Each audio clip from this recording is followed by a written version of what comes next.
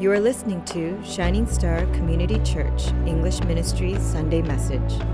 Please visit us at www.shiningstar.life.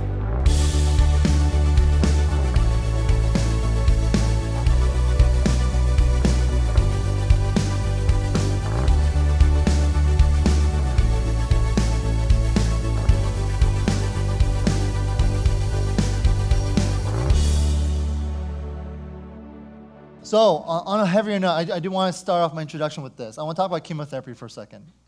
It is brutal. And if any of you know people who have had cancer as friend or family, you understand what this modern medicine does. It is horrible to endure. And this treatment, it intentionally kills cells in our own bodies in an attempt to rid us of the cancer that threatens our lives. And it's done with the hope that the healthy cells survive and that they would rejuvenate, restoring the body back to health. That's the idea, right? Now, why that heavy introduction?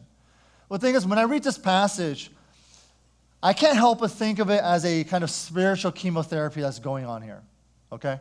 Spiritual chemotherapy. Because when you read the passage, there's a tendency that we might fall prey to the false doctrine or false assurance of salvation. Like, when you read it, you might think, okay I'm okay here. That there's this false hope of a false faith. And so when you cling to that kind of falsity, right, the falsehood of, am I really saved? Is this really what's going on? What happens is this: it'll grow like cancer in our souls. But I believe by God's grace, He has given us a treatment today. And so I pray that we would let the strong medicine sweep through our hearts, sweep through our minds, sweep through our souls, so that we might have the confidence that the faith is of God, that this faith that comes from God will grow even stronger than before. That if we believe that our faith comes from the Lord, that it will stand firm. You believe that? But if your faith comes from yourself, it's going to shake. You guys follow me? All right? So I got a couple of points today I want to make. And under those points, I have a couple of thoughts I want to make too. So let's dig in. My first point is this: we can have it all, but still miss the kingdom of God. Okay? We can have it all, but still miss the kingdom of God. We're introduced to a man named Nicodemus. Okay, so Nicodemus, I think he gets a pretty bad rap in today's modern Christian world, because typically we picture this guy who's maybe a bit girthy, a bit heavy, slimy, this cowardly guy who's kind of sneaking around in the middle of the night to ask these secret questions to Jesus. But like we normally do, I think whenever we read of characters in the Bible, it is important for us to put ourselves in their shoes. And so I believe Nicodemus was a man, a person, just like you and I. Okay? Turn to your neighbor and say, Nicodemus is like you. Actually, I would even contend that he is someone just like you and I wished we could be, but could never actually measure up to. So what makes this passage so powerful is this, is that Nicodemus had a life that was really just pretty excellent. He had his life together, so to speak. This is a guy who kept his head on straight. He worked hard at school. He got good grades. He made the dean's list. He interned at the top 5 firm. He makes good money, married, had good kids, so on and so forth. This guy, he had it all. Good guy. He had it all. And yet, Jesus says he will not even see the kingdom of God. So what did Nicodemus have? Well, he had wealth. Okay? It appears from outside biblical sources that Nicodemus was from one of the most prominent families in Israel. He was a Jewish aristocrat. Now, we also know that from Scripture, 3 years later, he personally bought spices to embalm the body of Jesus. It was about 100 pounds of myrrh and aloes, which, by the way, only the super wealthy could possibly afford. So he had money, and he had lots of it. Now, I don't know about you, but I've had many times in my life, and this is me personally, many times I've thought, if only I had this much money, I'd be all right. You feel me? If only I could earn this much more, life would be a little bit better. If I could make this much, life would just be a bit easier. I'm sure we've all thought that. In fact, many of us are thinking that right now because all the bills are starting to stack up, right? All the bills are starting to stack up. All the expenses are increasing. And as we become more aware of what's around us and what's available and all the stuff that we want, we begin to fantasize about wealth, about making more, about maybe even going back to school so that we could make more money later on. You see, here's the thing. Wealth is fine. It's good. There's nothing wrong with wealth. There's nothing sinful about wealth. Nothing wrong with it. But here from this passage, we know that Nicodemus, he had plenty of it. He had it all. He had it all. And yet, he still fell short of God's kingdom. Now, here's the thing. I think I'm preaching to the choir here. I think many of us, if not all of us, know money won't save us. Pastor David, we've heard this a million times before. I get it. Money's not going to save us. But I think one thing that we do get mixed up with is the idea that we need money to do anything of spiritual and kingdom significance, and that's not true. God can, and He has, and He will use those who are not in the 1% of finance. He will use everyone and anyone to do His work. Peter was a fisherman. Jesus was a carpenter. For His entire ministry, Jesus was pretty much homeless. We have to stop assuming that once our debt is paid off, or once we saved up enough money, or once we can make a little bit more, that is when we'll be available for God's kingdom. No, no, no. God, He does not need our money because all money belongs to Him. Everything belongs to Him. You know, God wanted this church to be Shining Stars Church. You know that? He wanted this church to be a place where the gospel is preached. He wanted this church to be one where they would reach out to the community. He wanted this church to be one where they would praise and glorify God in the many ways that we do. And so He allowed us to get this church for a third of the value. A third of the value. What if, when we were looking for a church 16, 17 years ago, and we come across this church before it was called Shining Star, it was called National Gardens Baptist Church. And we come across this church and we say, hello, Pastor Harry. That was the previous pastor. How much for this church? And he says $3.9 million. And we go, whoa, a bit too much. We'll look elsewhere. No. Instead, what did we do? We prayed in accordance to God's will because we knew that the Lord was leading us somewhere. We prayed in faith, trusting in Him. And by God's grace, He gave this church to us. We need to stop using our wealth or lack thereof as a reason for us not advancing towards God's kingdom. Do you guys understand what I'm saying? Right? Some of us say, I need to pursue something to do God's work. Some people say, I don't have enough to do God's work. And God says, you got your body, don't you? You got what you got. I want to use that. Jesus says, even in Luke chapter 21, that the widow's offering of 2 small copper coins has done more for God's kingdom than all these people who have given gifts from their wealth, out of their wealth. Folks, don't lose sight of God's kingdom. If making money is your sole focus, you will lose sight of something of infinite worth. You'll lose the things of God. You'll fall away from fellowship with Him. You'll lose sight of His people. You'll lose sight of His agenda. So be generous with what you have. Be a cheerful giver, but know that making money is not your life's purpose, and it will not get you into the kingdom of God. Can I hear an amen? Okay? But not only was he wealthy, Nicodemus was also a man of power and prominence. He was super rich, but he was also super powerful. He was a member of the ruling Sanhedrin. Now, the thing is this, we don't have anything today like that. So I want to explain what it is.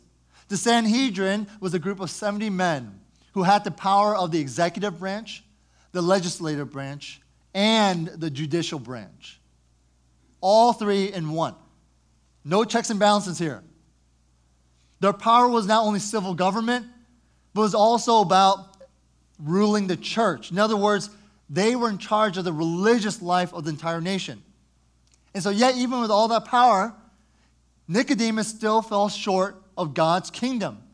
And you know what's interesting?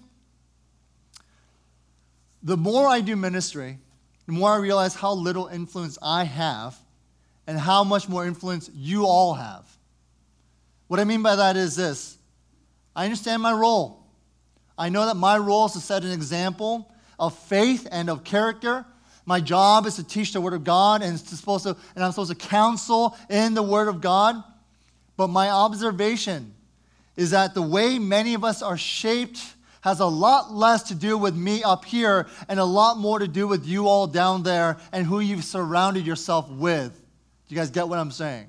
There are life groups in your life that are influential. There are people that you hang out with outside of this church that are influential. We think that to make any type of significant impact or influence upon one another, that you have to be a position of authority, a position of power, like a CEO or a teacher or a coach, or in my case, a pastor, but that's not true. You see, when I was younger, in high school, I played basketball. And as great of a leader as my coach was, it was actually my teammates who really helped me out. It was my teammates who gave me a hand when I fell. It was my teammates who put their arms around me when I missed a winning shot. It was the people around me who shaped me. Power and prominence is useful. God can do amazing and wonderful things through you if you're in a position like that of Nicodemus.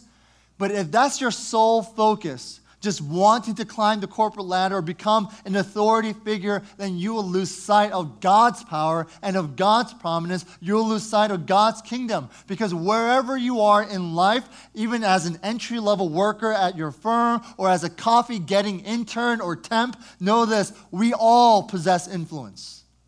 Every single one of us. Turn to your neighbor and say, I'm influenced by you. It's so true. And God, He wants you to make an impact for His kingdom now, not later.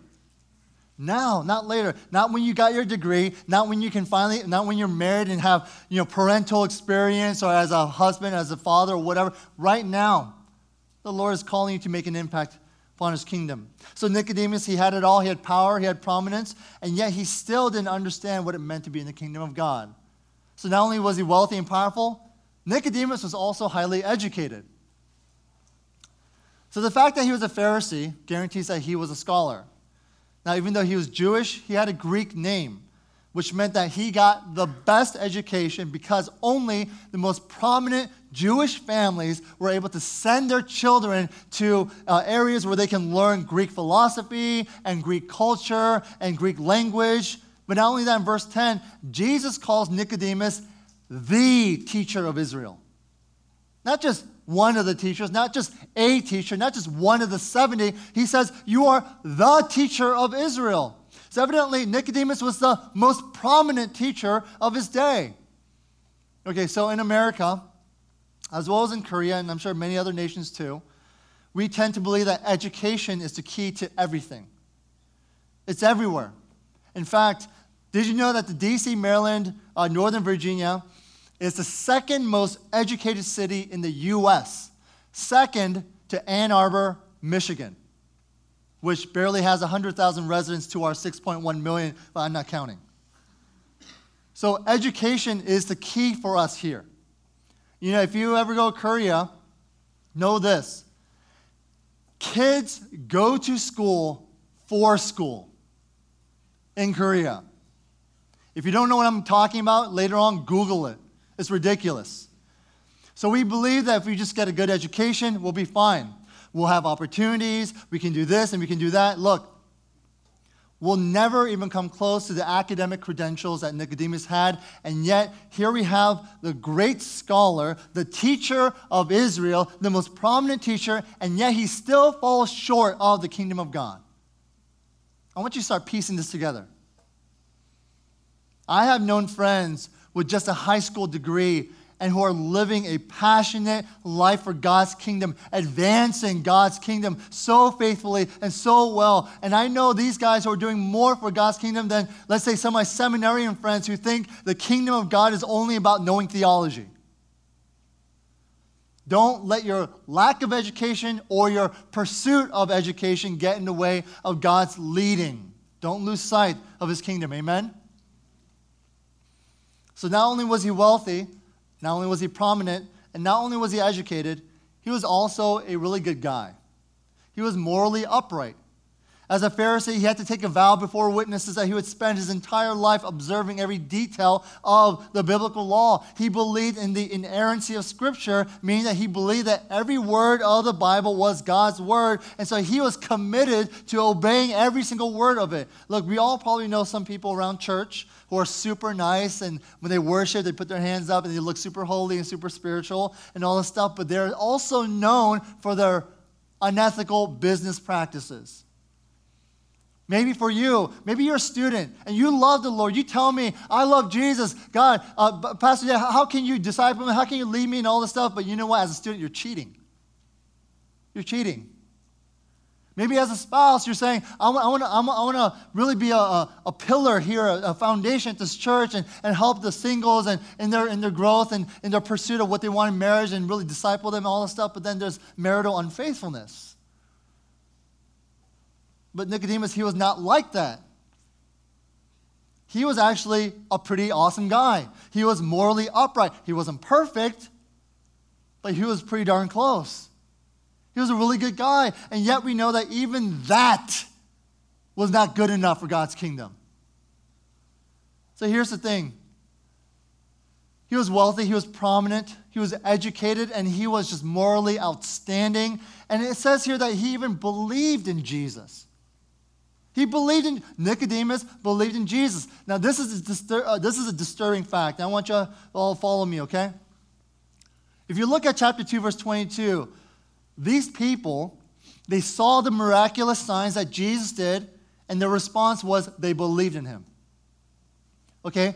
So the thing about this is that in the original manuscript, there's no chapter break. So chapter 2 kind of goes into chapter 3 here. So you have to read chapter 2 to 3 kind of in a continuous way. So a man named Nicodemus comes to Jesus, and what does he say? In verse 2, tells us that Nicodemus was the group mentioned at the end of chapter 2, okay? That he was with the people who believed Jesus when he performed those miracles. That he was with the group that believed Jesus was an extraordinary teacher. That Nicodemus was with that group from chapter 2 that believed that Jesus was sent from God. That Nicodemus was also part of that group that believed that God was with Jesus and that Jesus was God-powered and believed. But in chapter 2, verse 24, it says that Jesus did not entrust himself to them. But then in chapter 3, verse 3, Jesus specifically tells Nicodemus, who is part of that group, who witnessed all this stuff, and who said they believed, he says that you will not see the kingdom of God. So what's going on here? Here we have a man who is really amazing. He's so accomplished, he's wealthy, he's powerful, he's educated, he's a good guy, he's morally upright, and it even appears that he believed in Jesus, this miracle worker, teacher sent from God, and yet, after all that, Jesus says, you've missed the kingdom of God, Nicodemus. Let me ask you all, does this shake your confidence? It should. Maybe we all knew that our education, wealth, and influence and character wasn't enough to save us. We got that. We understand that. But to acknowledge the fact that our Christian faith was not enough, how can that be? And this goes to my last point. Only Jesus gives us a whole new life. Now, this is a powerful moment recorded for us, okay?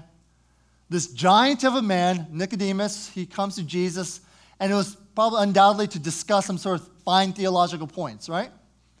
But then Jesus looked at this amazing guy, this very successful guy, and morally upright, prestigious guy, and he says right to his face, Nicodemus, get a life. You see, even with all your credentials, you haven't even begun. Even with all that you've accomplished and all that you've ever learned, you haven't even scratched the surface. You see, Nicodemus, you must be born again. 3 times Jesus says it to him. You must be born again. This is a huge statement because in one sentence, Jesus completely sweeps everything that Nicodemus stood for. You see, everything that you've done, I swept away. Everything that you've accomplished, it's gone. Everything you've given, take is done. You see, all that is not enough. And so Jesus demands Nicodemus to be what? Remade by the power of God. This is what Jesus is getting at. You got to be remade. Folks, this isn't Jesus turning Nicodemus away. This is Jesus saying, I want to start something new in you. I want to start something new in you. A radical rebirth. Now, I want you guys to think about what this new birth is, though. First of all, this being born again is humanly impossible. You can't reborn yourself. You didn't tell your parents, I'm ready. Right? Of course not. You couldn't born yourself the first time, and you can't born yourself again. Secondly, rebirth is a demonstration of God's Holy Spirit at work. You see in verses 5 and 7 says, truly, truly, I say to you, unless one is born of water and the Spirit, he cannot enter the kingdom of God. That which is born of flesh is flesh, and that which is born of the Spirit is spirit. Do not marvel what I said to you. You must be born again. By the way, the word water used in verse 5, I believe it to be a similar metaphor Jesus used in chapter 7, which means a spiritual cleansing, okay? So don't think that baptism saves you. It doesn't. That's not what we're talking about. Being born again is the mysterious work of the Holy Spirit inside a person to give spiritual life where there was none before. Being born again means to give us a new heart, a new spirit, and to make us a new creation in Jesus Christ. You see, it's not just about believing. Why? Because even the demons believe. Right? You all know that verse. It's not just about believing, because even the demons believe. Prophet Ezekiel, he predicts this. He said that God will sprinkle clean water on you and you will be clean. God will cleanse you from all your impurities and from all your idols. God will give you a new heart and he will put a new spirit in you. That's why Jesus came, to give us a brand new life. Not just a better life, but not just a more comfortable life or a more satisfying life or a richer life or a life without sorrows. No, those are not enough. He came to give us a new life. That's different. He didn't die on the cross to make you a better person. He died on the cross because you were dead to your sin, and it was only by his dying to our sins that allowed us to be born again.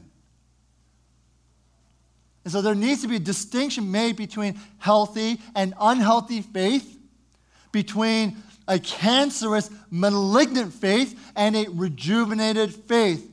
And the treatment is made with the Word of God. You see, the Word of God tells us that there is believing in Jesus and there is believing in Jesus. In chapter 2, they believed in Jesus, but nothing happened. In chapter 3, verse 15, those who believed in him have eternal life. So what's the difference then? Well, let me tell you what malignant faith is. All right. With all that's happening right now in the conference finals, yeah, I got your attention now, right? Cavs versus Celtics, Warriors versus Rockets. The games are pretty exciting, I'd say, wouldn't you? For the first time, apparently, since the 1970s, both conferences are heading to a Game 7. So if you've been following the games, there's been this one overarching topic, and what was that? What is that? The constant debate of who's better, LeBron or Jordan. Constantly, right? Personally, I really don't care. Even though I was a contemporary of Jordan in his times and when he played, I'm actually a little bit more connected with the era of LeBron's legacy. Having said that, I want to say this. I believe in LeBron. I believe in LeBron James. I believe, as tired as he is and as horrible as his teammates are, that he can make a comeback and win it all. I have seen his capability, and I am wowed. He is a dazzling performer. I'm a believer. I'm a fan.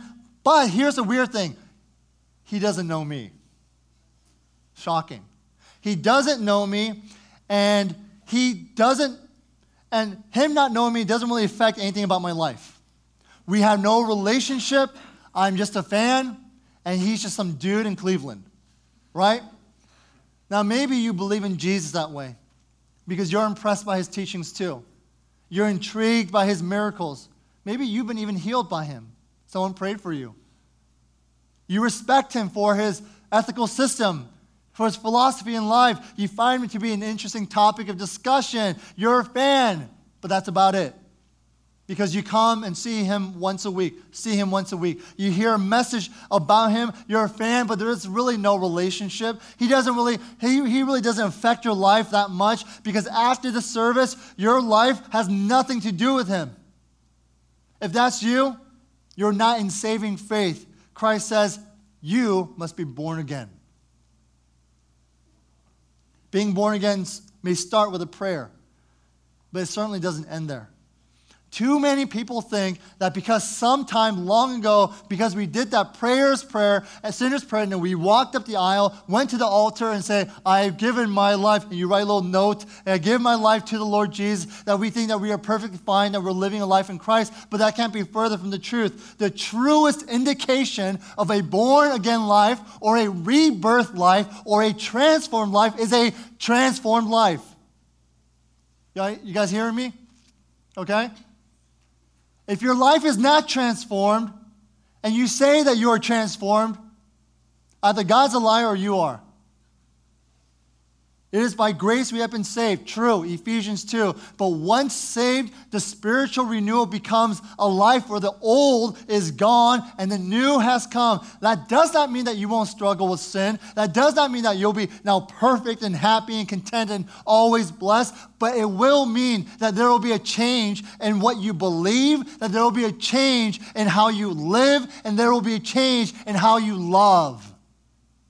You feel me? And what you believe, how you live, and how you love. You'll grow closer in your faith and trust in Jesus through his word. That's the believing part, but it doesn't stop there because being born again means that you'll have new affections. You'll seek after righteousness rather than wickedness. You'll want the things of God rather than the things of the world. You'll want to walk in obedience rather than rebellion. And finally, a new created heart is one that has love not only for God, but has love for one another. Even your enemies. Even the ones that really, really irk you, including the family members who are just constantly badgering you, or those friends who have distanced you. Why? Because you'll be loving them with a love that's founded on grace. The same grace that God extended to you to save you. Folks, for those who don't know Jesus today, today's the day you repent.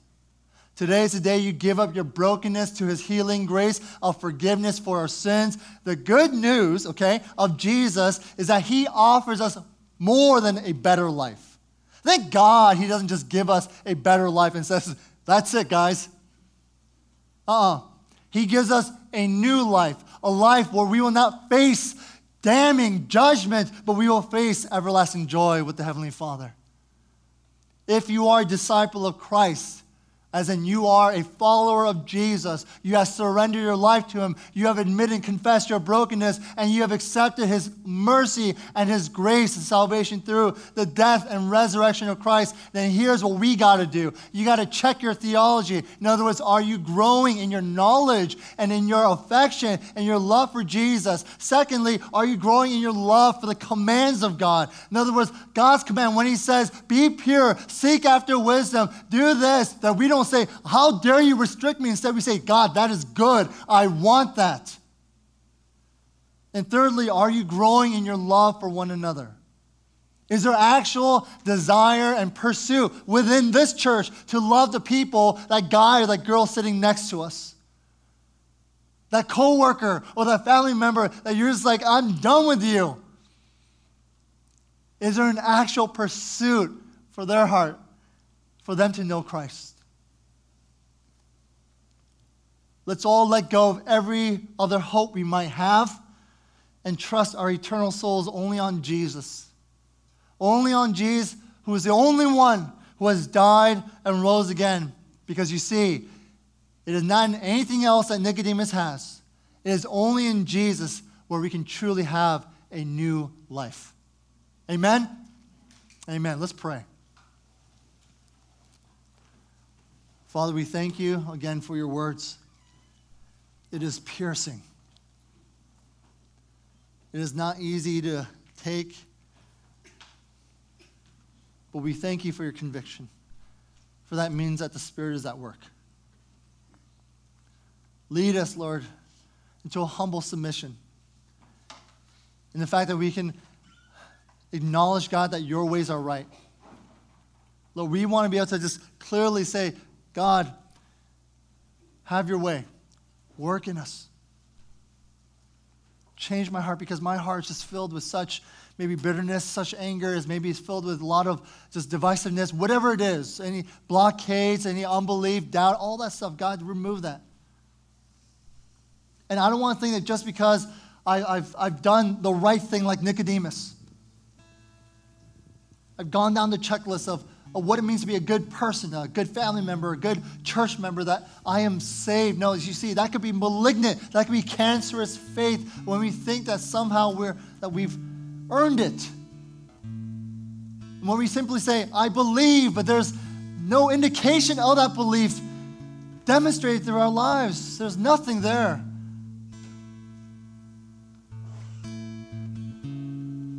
If you possess a life that is transformed, then your life ought to be transformed. If you hold your hands up and say, yes, Lord, my calling is to love people, but yet there's nothing but anger and bitterness and vitriol spewing from your mouth, then you got to check yourself. If you say that you're forgiven, that you receive the great forgiveness of God through the sacrifice of Jesus, and yet you are so unwilling to forgive the person who hurt you or offends you. And folks, we gotta really check our hearts.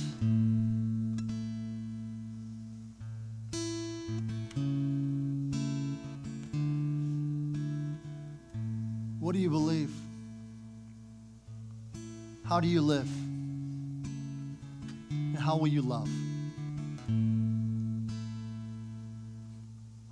Let's pray.